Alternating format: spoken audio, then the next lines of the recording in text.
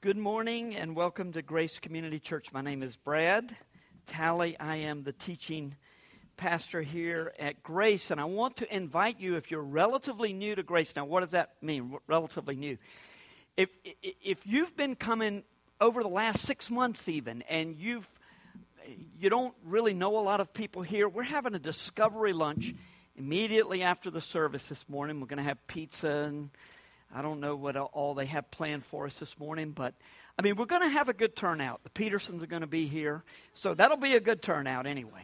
But we would love for you, if you're not involved in a home group, even if you are, and this is your first real official connection with TVR, please come to that discovery lunch afterwards.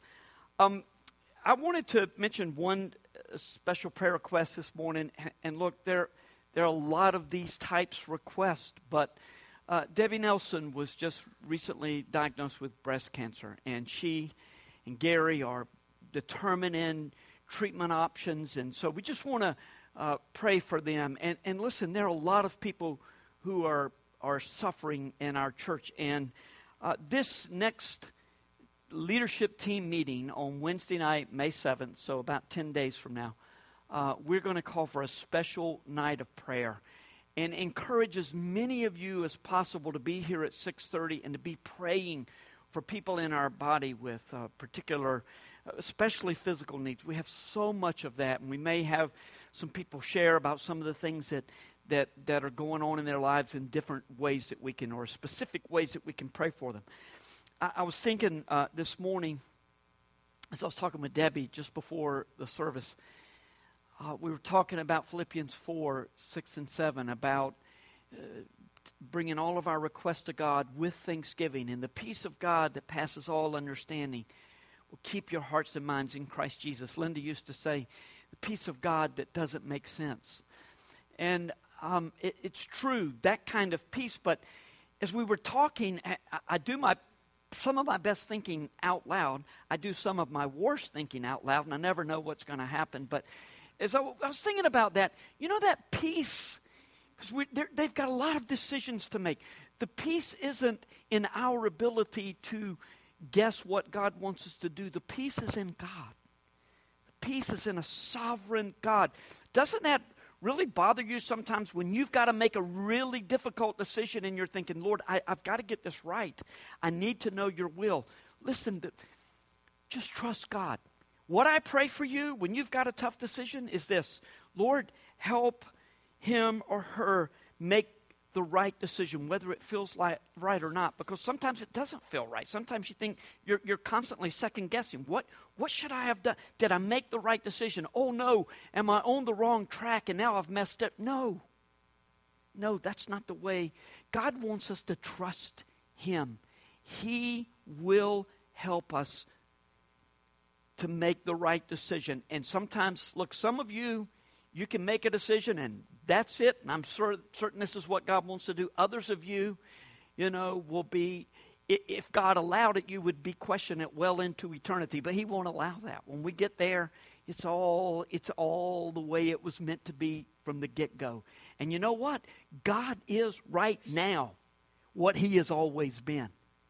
And so we can always trust him. Doesn't mean there are not some difficult decisions Gary and Debbie have to make. Doesn't mean that there won't be anxious moments. Just pray that their trust will be in the God who is eminently trustworthy, who is our rock, who never changes. With all that's going on in our lives, he never changes. Well, let's focus on Mark 11. That's where we're going to be this morning. We tell stories to make a point.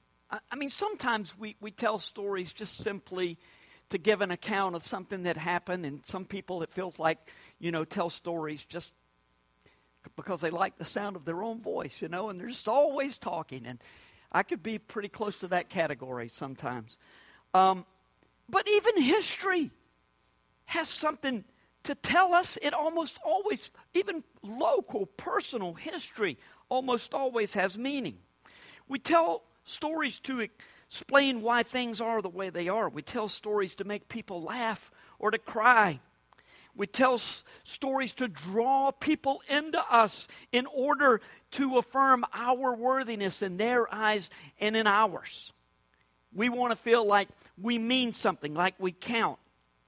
We tell stories to let people how intelligent we are or how we possess the proper sensibilities in contemporary culture, or to establish our identity with the group that doesn't care about the proper sensibilities of the current culture. You know, it's just whatever.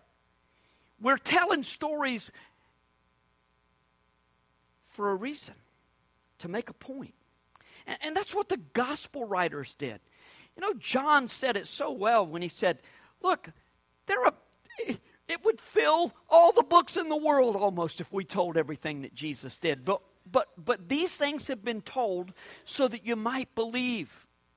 The gospel writers had a purpose when they structured their material the ways that they did.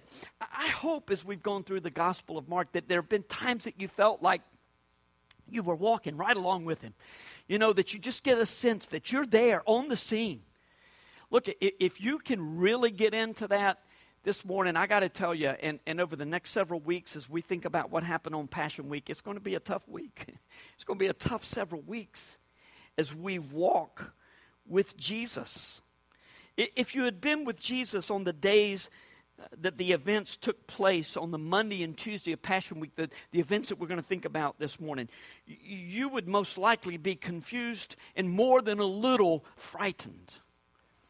Now, it's not that you're scared sitting here 2,000 years later because you weren't really with Jesus, but if you have the ability to project yourself into that place, you're going to feel the emotions that they did. And even now, we're going to be more than a little bit confused unless we recognize that Mark structured these stories in such a way to make a point.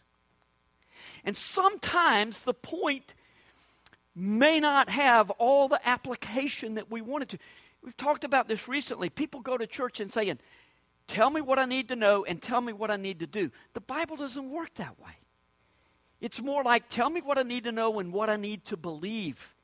And when I believe what I should, then the actions will more than likely follow. But we've confused the way God presents himself and his will for us with the way that Americans do in the 5 ways to have a better this or that or whatever. It's pretty clear that what happened, pretty if you're from Johnston County, but pretty for the rest of us. No, I'm just kidding. I'm the one that said it, right? Pretty. It's pretty clear that these events happen in the exact order that Mark structures them. When we talk about Mark, it's just as likely that it was Peter saying, well, in fact, it was almost certainly Peter saying it happened just like this. But Mark structured it in such a way that we would get the point Jesus was making. We're going to read about Jesus cursing the fig tree, his clearing of the temple, and his debate over authority with the chief priests, the scribes, and the elders. In all 4 sections, because it's fig tree, clearing the temple, fig tree, debate with the Pharisees. They're all related. They all interconnect. I looked at more sources than usual in preparation for this message, and I have to tell you that there are quite a few different thoughts about the exact meaning of everything that occurred over these 2 days. But there's one thing that everyone agrees on. This is one of, if not the toughest section to understand in all the Gospels. I mean, it just doesn't make sense to a lot of people. So after a great deal of study and prayer, it's an honor and a privilege, as it always is. It is every Sunday to share with you what the Holy Spirit has taught me. And when I say that, I don't mean that you've got all these brilliant scholars and godly men and women who differ on what they understand this to be, that I've got it exactly right. That's not the point that I'm making. But I think some of this will begin to clear up in your mind. And as we piece it all together, it'll make more sense than it would have without our time together this morning. At least I hope that's the case, and I hope that I won't lose you in the trees. The title of the message is Authority, Faith, and Forgiveness. And again, let me just say, I've already sort of prepared the way for this. This is more explanation than application. There's plenty of application here, but if we don't understand what's being said, there's a whole lot of misapplication here. A whole lot. So it's very important that we get the meaning of Mark 11, 12 to 33. You'll recall from 2 weeks ago, Jesus entered Jerusalem. By the way, the reason we took a detour from Mark to Luke last week is because we're going to be reading the account that Mark gives of the resurrection of Christ. And so I just wanted to do something a little bit different on Easter Sunday.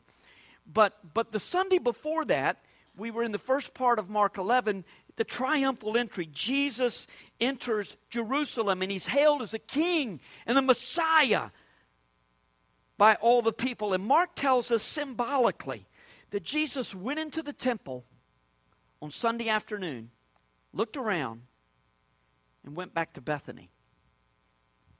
One commentator that I read said it was late in the day, and it was late in the day for the temple as well. That's, again, symbolic, and it ties in with where we're going today. Verse 12 picks up on Monday morning as Jesus and his disciples make their way from Bethany to Jerusalem.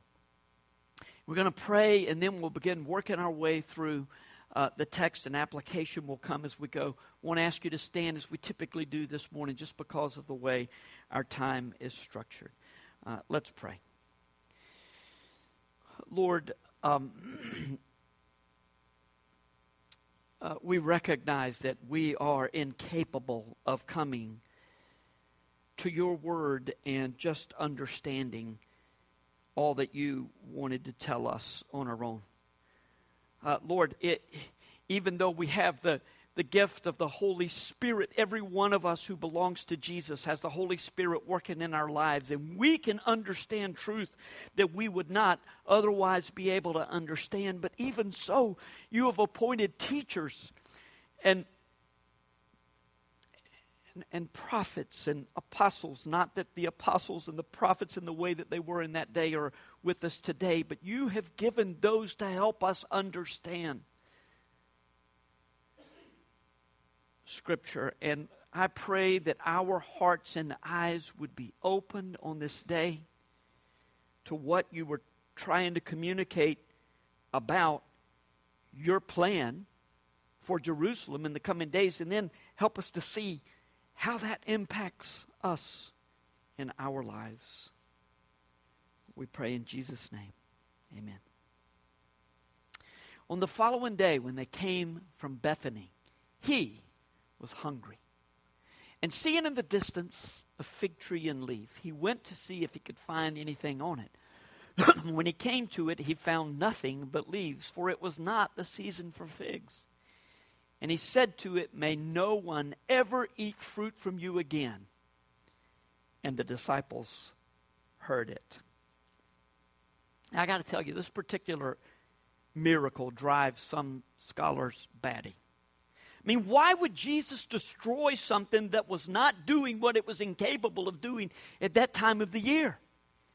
It wasn't the time for figs, and Jesus goes looking for them, and he curses the tree because he doesn't find what's there. One scholar wrote that it was a tale of miraculous power wasted in the service of ill temper.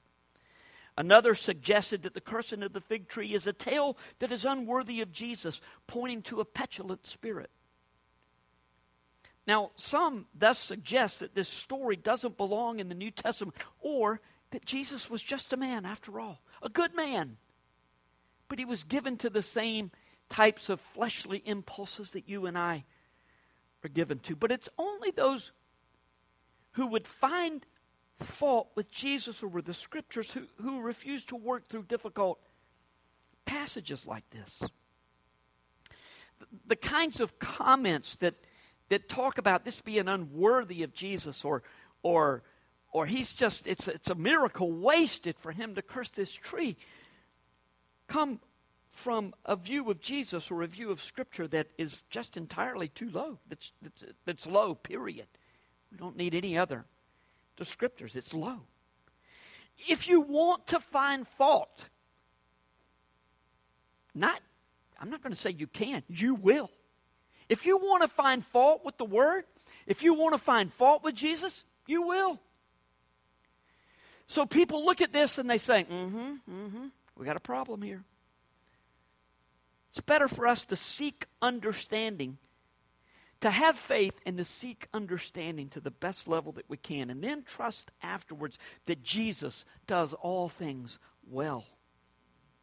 Because the two accounts of the fig tree bookend the activities that are at the temple, that happen at the temple, then they're connected. Mark structured them in this way: fig tree, temple, fig tree.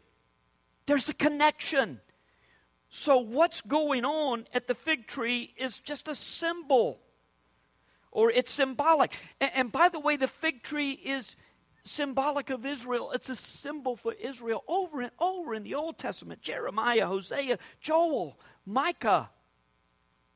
You see Israel called the fig tree. And so it's connected with the clearing of the temple. Now, when we begin thinking about what happened here, we have to ask the question, should there have been fruit on the tree at this time of the year? I read 9 to 10 different sources. I think there were 9 to 10 different answers. I mean, one person said, Tim Keller, no less, said that there's a little nodule that comes on the trees at that time of the year that is not only edible, but is quite sweet. I didn't see anybody else say that. I saw a couple of guys say there was a bud of some sort or some green fruit, and that it was edible. Because this is in the spring, remember, late March, early April. It was edible, but it wouldn't be good. It would do the job if you were starving, but wouldn't be that good. One commentator suggested that, that there are a few species of fig trees that do produce fruit at that time of year. And a tree in full leaf would indicate that there should be figs on the tree. Mark, or again, more specifically Peter, tells us, though, that it wasn't the time for fruit. So there must be something going on here that is deeper than we're able to discern on the surface. But that's often the case, especially in the Gospels, isn't it? People talk about, I just love to read the teachings of Jesus because they're so simple. No, they're not. Difficult. While making his way to Jerusalem with his disciples, Jesus was hungry. And he went to a fig tree with leaves, but it had no fruit. So he cursed the tree, causing it to die. Why? Because he was throwing a tantrum? Seriously, you don't want to seriously entertain that, do you? I mean, the man who fasted for 40 days and took the absolute best that Satan had to throw at him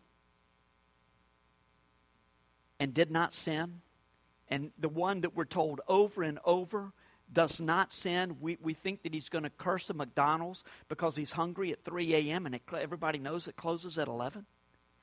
No. Jesus used his hunger in the tree.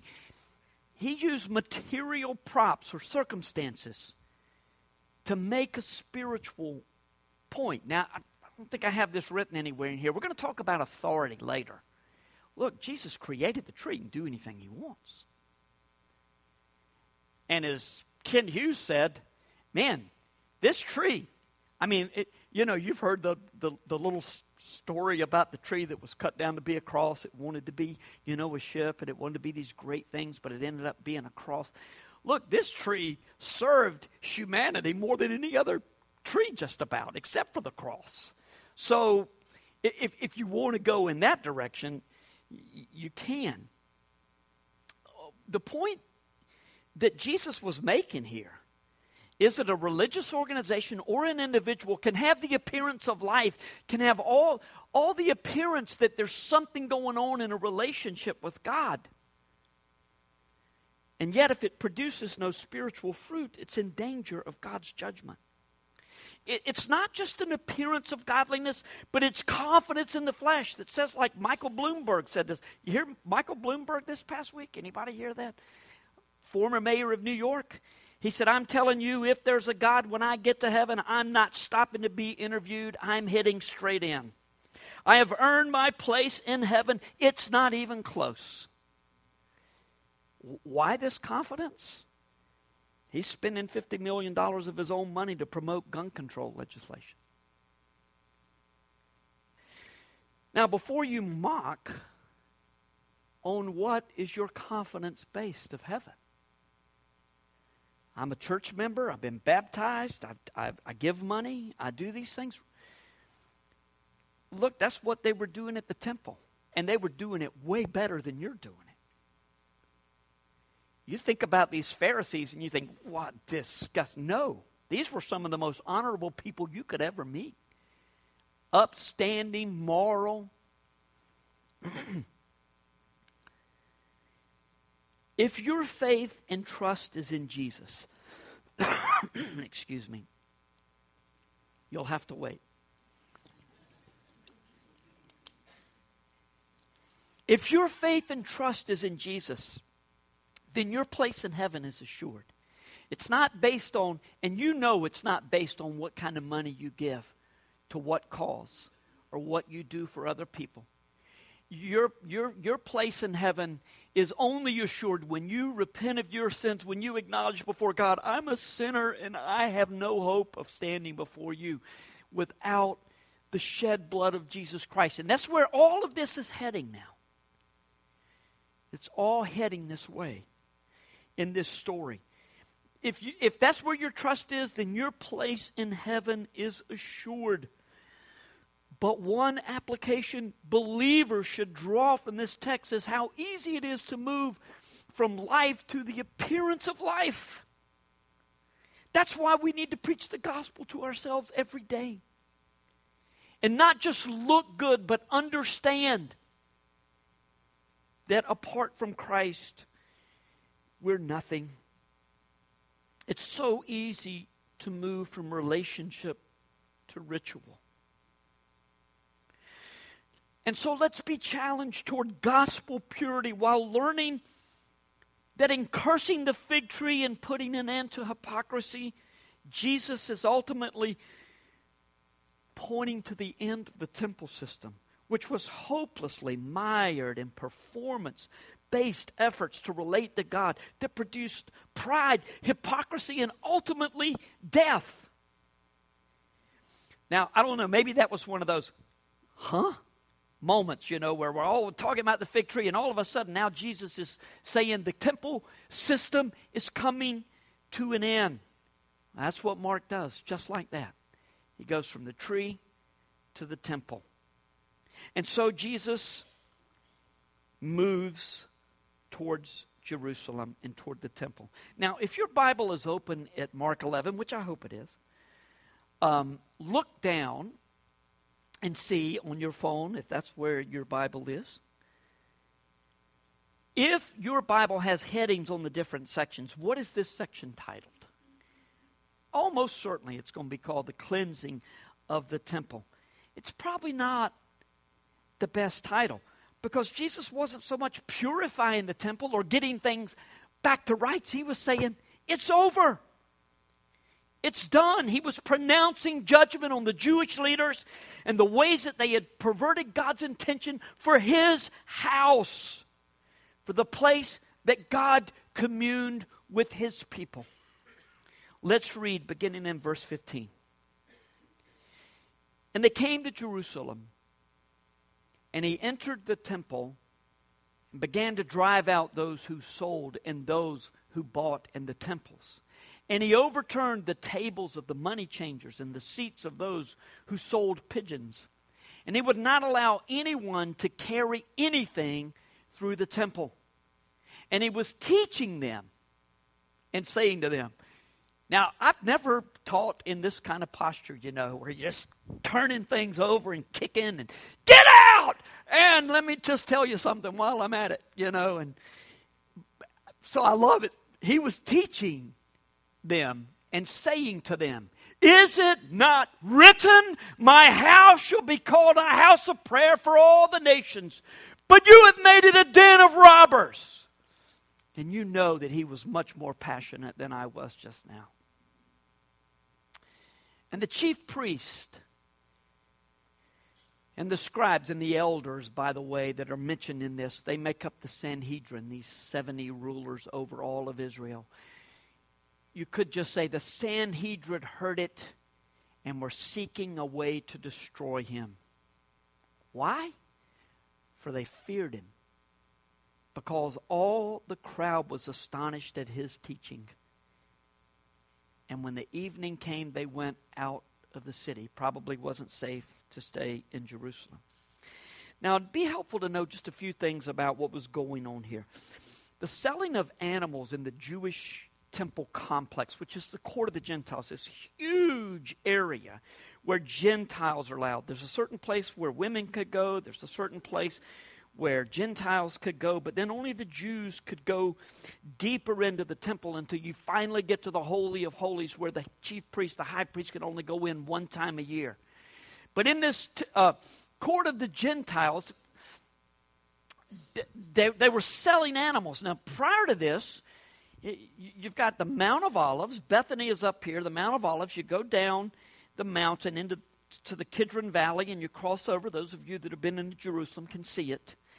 You walk into the gate, into the temple. The temple is right there where you walk in, and it's up on a mount. It's Mount Zion. It's like a little hill, but it's called Mount Zion. It's where God meets his people right there. And prior to just around AD 30, so somewhere right in the time where Jesus is there, they began selling animals in the court of the Gentiles. Previously, they had been sold. There were 4 stations up on the Mount of Olives that were licensed to sell animal sacrifices. And that was, look, if Seth and Kat, if they're going to travel all the way to Cary, they don't want to take their sacrifice with them, their animal for sacrifice. So they buy one when they get there, and that's what was happening up on the Mount of Olives. But now it's in the Gentile court of the Gentiles. And the tendency is to think, oh, well, they were, selling at exorbitant prices. Well, no, not really, not yet. Anyway, they just covered the cost of the festivities of the day.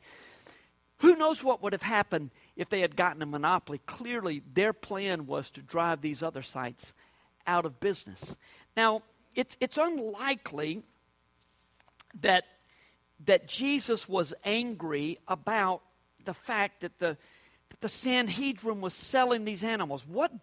It may have bothered him. It may have angered him that they were selling pigeons, because pigeons, you recall, were used for sacrifice by the poor who couldn't afford lambs. Why are you even selling these pigeons? Can't we give some pigeons? Maybe. But that's not the point.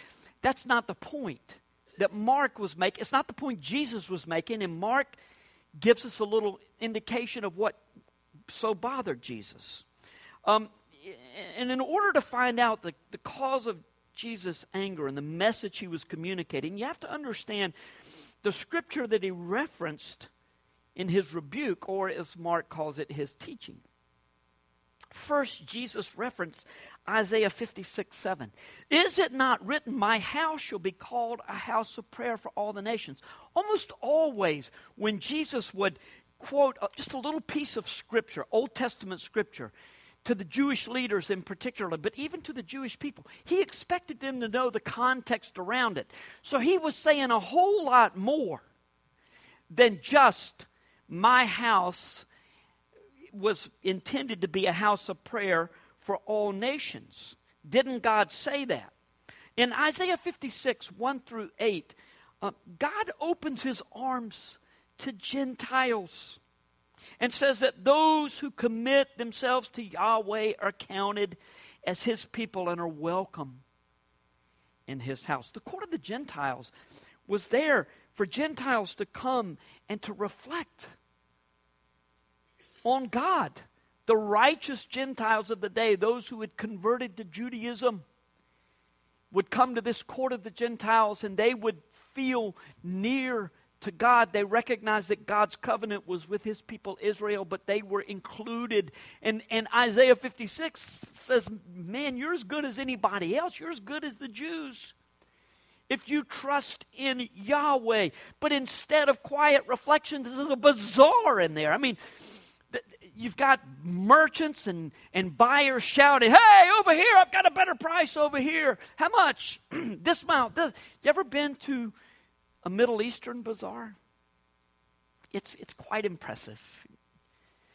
Right, Chris and Ashley? I mean, it's something to watch the bargaining going on. I was in Israel with Paul Jones one time. We were messing around right outside the old city. We went to Golgotha, where I don't know how you cannot think that this is where Christ was crucified. You see the pictures of a skull.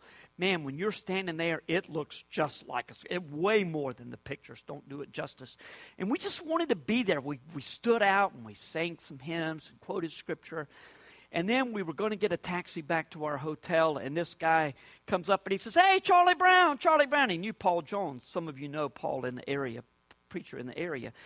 And he called him Charlie Brown. And so he said, hey, come into my shop. And we go down the dark narrow streets of Jerusalem, and he opens his shop. And he's going to sell this one piece to Paul. I'm making a very special price, $72. Well, ended up he sold it for $17. And when he sold it, he said, okay, so for everybody, $17, and it all. Well, that kind of stuff's going on in the court of the Gentiles. It's more than appropriate. And look, that's just the way they do it. It's not that we're better than them. Some dealers will haggle on cars, some won't. They're haggling like crazy in the court of the Gentiles. And Jesus said, no! Look, this house is supposed to be a house of prayer for all nations. You have made it a nationalistic divide. Gentiles are dogs, second-class citizens, and the only reason we let you have anything to do with us is because we can get something out of it. Jesus was furious. No wonder he was upset. He was, after all, Yahweh. This was his house. The more frightening reference was Jeremiah 7:11. When Jesus said, you have made God's house a den of robbers. Again, the point was not that the price was too high. Robbers don't rob in their own den. The den is where robbers gather after they have done their work. It's a place of security, a place of sanctuary. If you were versed in the Old Testament scriptures, as the members of the Sanhedrin were, you would know that Jesus referenced a larger portion of Scripture. Jeremiah 7, 1-15, really you could keep going even after verse 15, in which God said to his disobedient children just before Babylon came in, enough! Enough!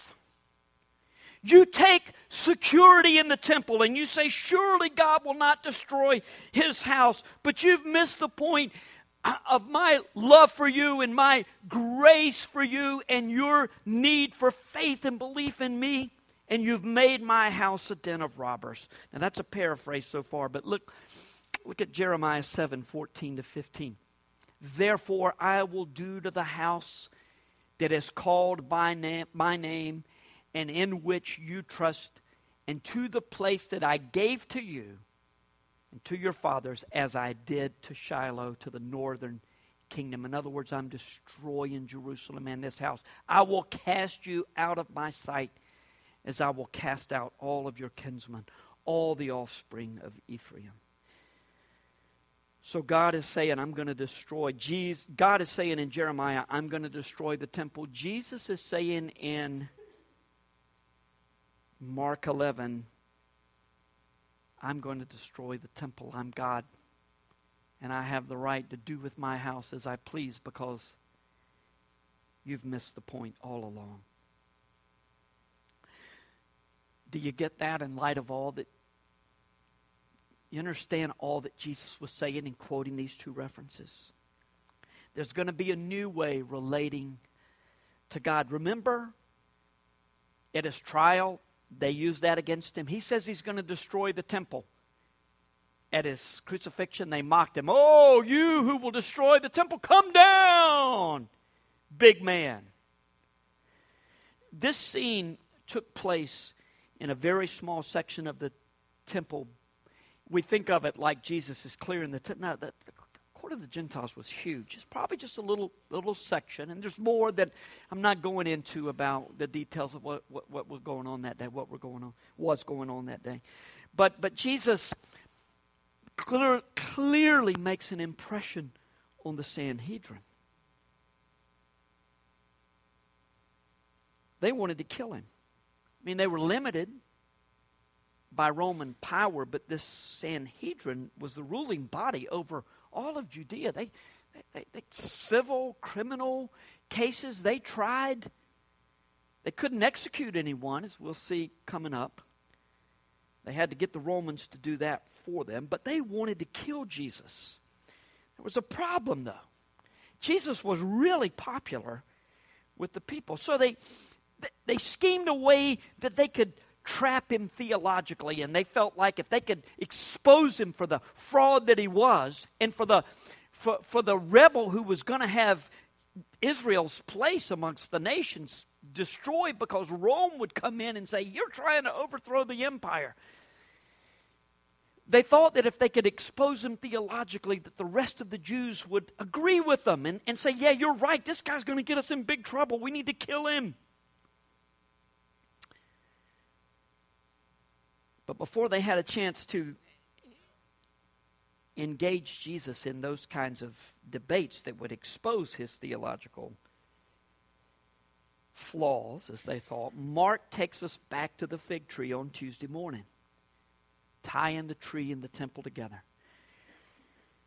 As they passed by in the morning, they saw the fig tree withered away to its roots. And Peter remembered and said to him, Rabbi, look, the tree that you cursed has withered. And Jesus answered them, have faith in God. Truly I say to you, whoever says to this mountain, be taken up and thrown into the sea, and does not doubt in his heart, but believes that what he says will come to pass, it will be done to him.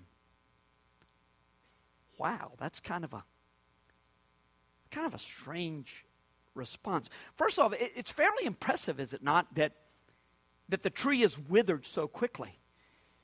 Ricky was talking about TVR today, and man, I spent a long time up there. We had this big tree that we used to use this rope swing, and you would be 20 feet off the air.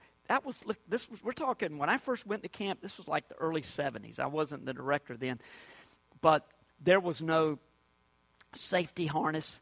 You just went off 20 feet. There was a local doctor's kid who fell off of that rope and broke both wrists. He broke two wrists. You know what everybody said to him, including his dad? Well, you let go of the rope. I mean, you idiot, what do you expect? It's a good thing you didn't break your head. You're lucky you only broke both wrists. It was a different days, to say the least. Well, I was going to make this brilliant point about TVR, but, I got caught up in the story. I don't know what the point is. I mean, you tell stories to make a point, right? And I don't remember. It'll come to me sometime in the middle of the night, and I'll tell Allison.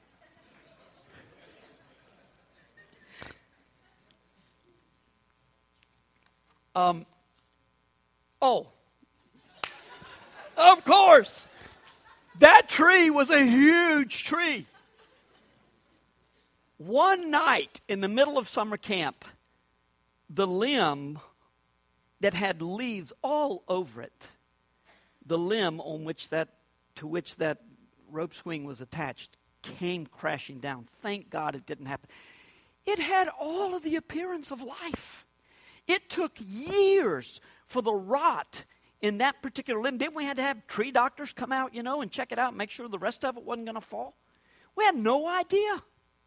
Trees are like, it can show life for years, and then all of a sudden it falls over and you say, wow, I didn't even know.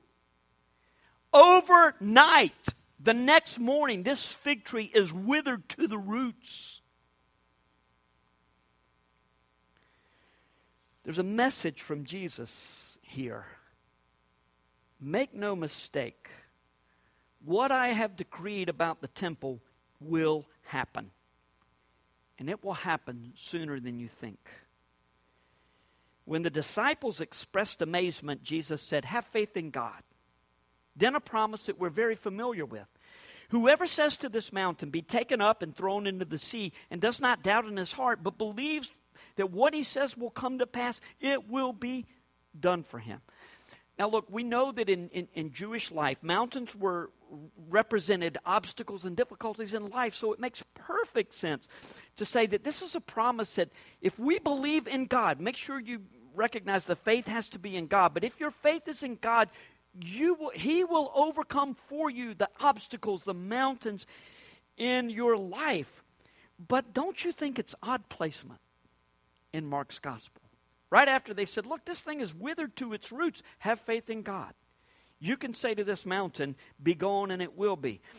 Do you think he's saying, if you have faith in God, you'll be able to destroy a mountain just like I've destroyed this fig tree? I doubt it. I doubt that's what he's saying. He's probably almost certainly he is referring to a specific mountain. He says, you can say to this mountain. Is he talking about the Mount of Olives? Or the Temple Mount?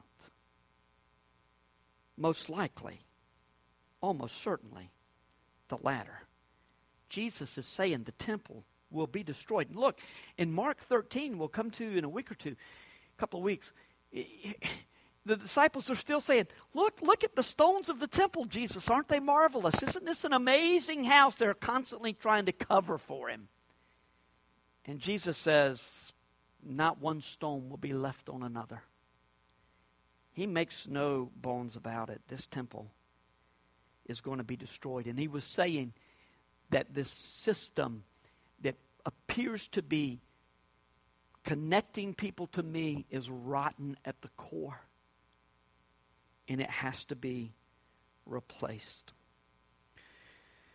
So, Jesus is foretelling not only the destruction of the temple, but the death of the old system. And that the new system will be characterized not by working your way up to God, a theology of glory. I'm going to reason my way to God. I'm going to work my way to God. I'm going to feel my way to God. None of that. But because He comes down. The cross, all of this teaching is interconnected. Not by working your way up to God, but by faith and forgiveness extended to you because He came down. Verse 24. Therefore I tell you, whatever you ask in prayer, believe that you have received it, and it will be yours. And whenever you stand praying, forgive. If any have forgiven anything against anyone, so your Father also who is in heaven may forgive you your trespasses. I'm going to do something that I just never do. But I'm going to do it. I'm going to just stop right here. I'm not done, but there's so much more that could be said. Look, there's enough material for several weeks of sermons here. And if we go through the rest of it too quickly, then we just miss it. So, I just want to stop here and ask that you will put your eyes on Jesus. As I will say next week, I had planned to say in just a few minutes, look, God establishes authorities in our lives. In the human realm, governments, families, church, jobs. He establishes authority in our lives, and it's His authority coming down to us. And because it's man who is the authority, it gets all messed up. But ultimately, we are looking to the one authority, the one who has the right to say, this is how it needs to be in your life. That's the Lord. You can go ahead and throw that up, Tony. This is what I was going to put up there, and then I'll come back to it next week. This is a marvelous book, Taking God at His Word by Kevin DeYoung. It's about Scripture, its sufficiency, its clarity, its authority, and the necessity of Scripture. It's a short book. It's eminently readable. I want you to get this book. I'm going to put a link on the city for it. And like I say, I'll probably come back. Because look, where do we find authority in our lives?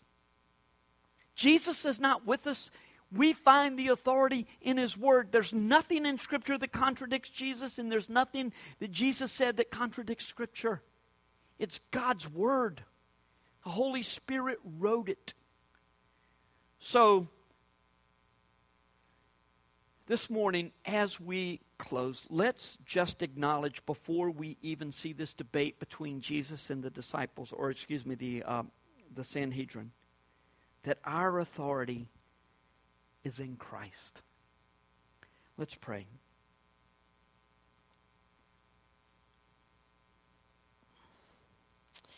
The God who has power to curse a fig tree, and then the next day it's dead, has the power to give life where there is death. The God who desires that we come to Him in faith, and that we extend the grace and forgiveness to others that Jesus gives to us, wants us to yield to Him. It's serious business. It's not playing.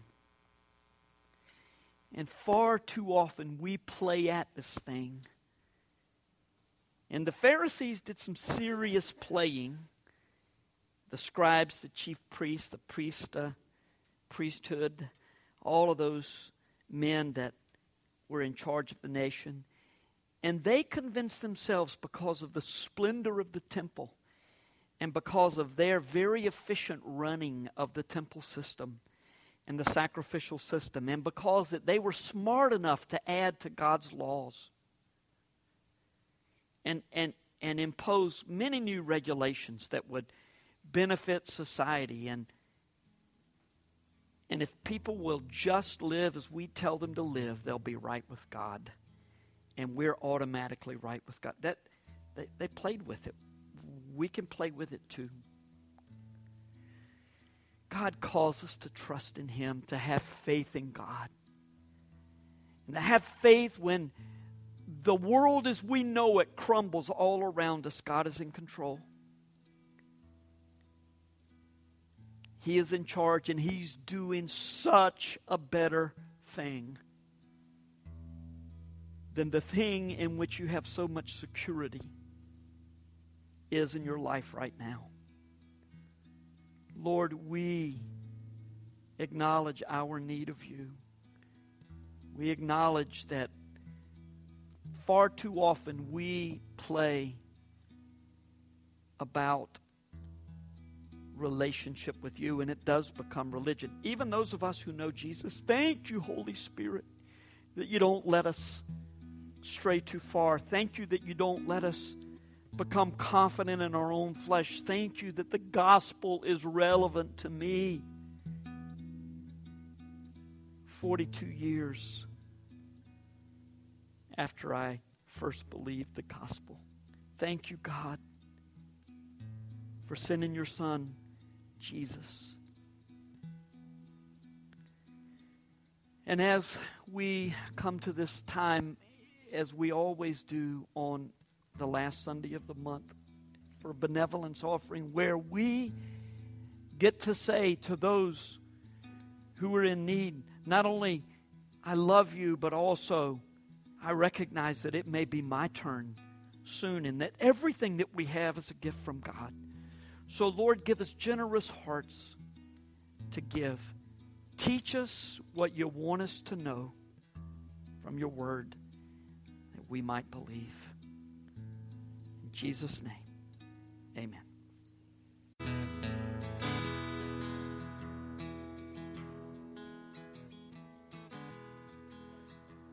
Asked to remind you all about the Discovery Lunch right after. So if you are willing and able, we would love to have you stay with us. Now, as we close, our benediction is from Colossians 3, from our brother Paul. And he has this to say to us. Put on then, as God's chosen ones, holy and beloved, compassionate hearts, kindness, humility, meekness, and patience, bearing with one another. And if one has a complaint against another, forgiving each other, as the Lord has forgiven you. So you also must forgive. And above all of these, put on love, which binds everything in perfect harmony. And let the peace of Christ rule in your hearts, to which you were called in one body, and be thankful. Let the word of Christ dwell in you richly, teaching and admonishing one another in all wisdom, singing psalms and hymns and spiritual songs with thankfulness in your hearts to God. And whatever you do in word or deed, do everything in the name of the Lord Jesus, giving thanks to God the Father through him. God's word for the people. Go in peace.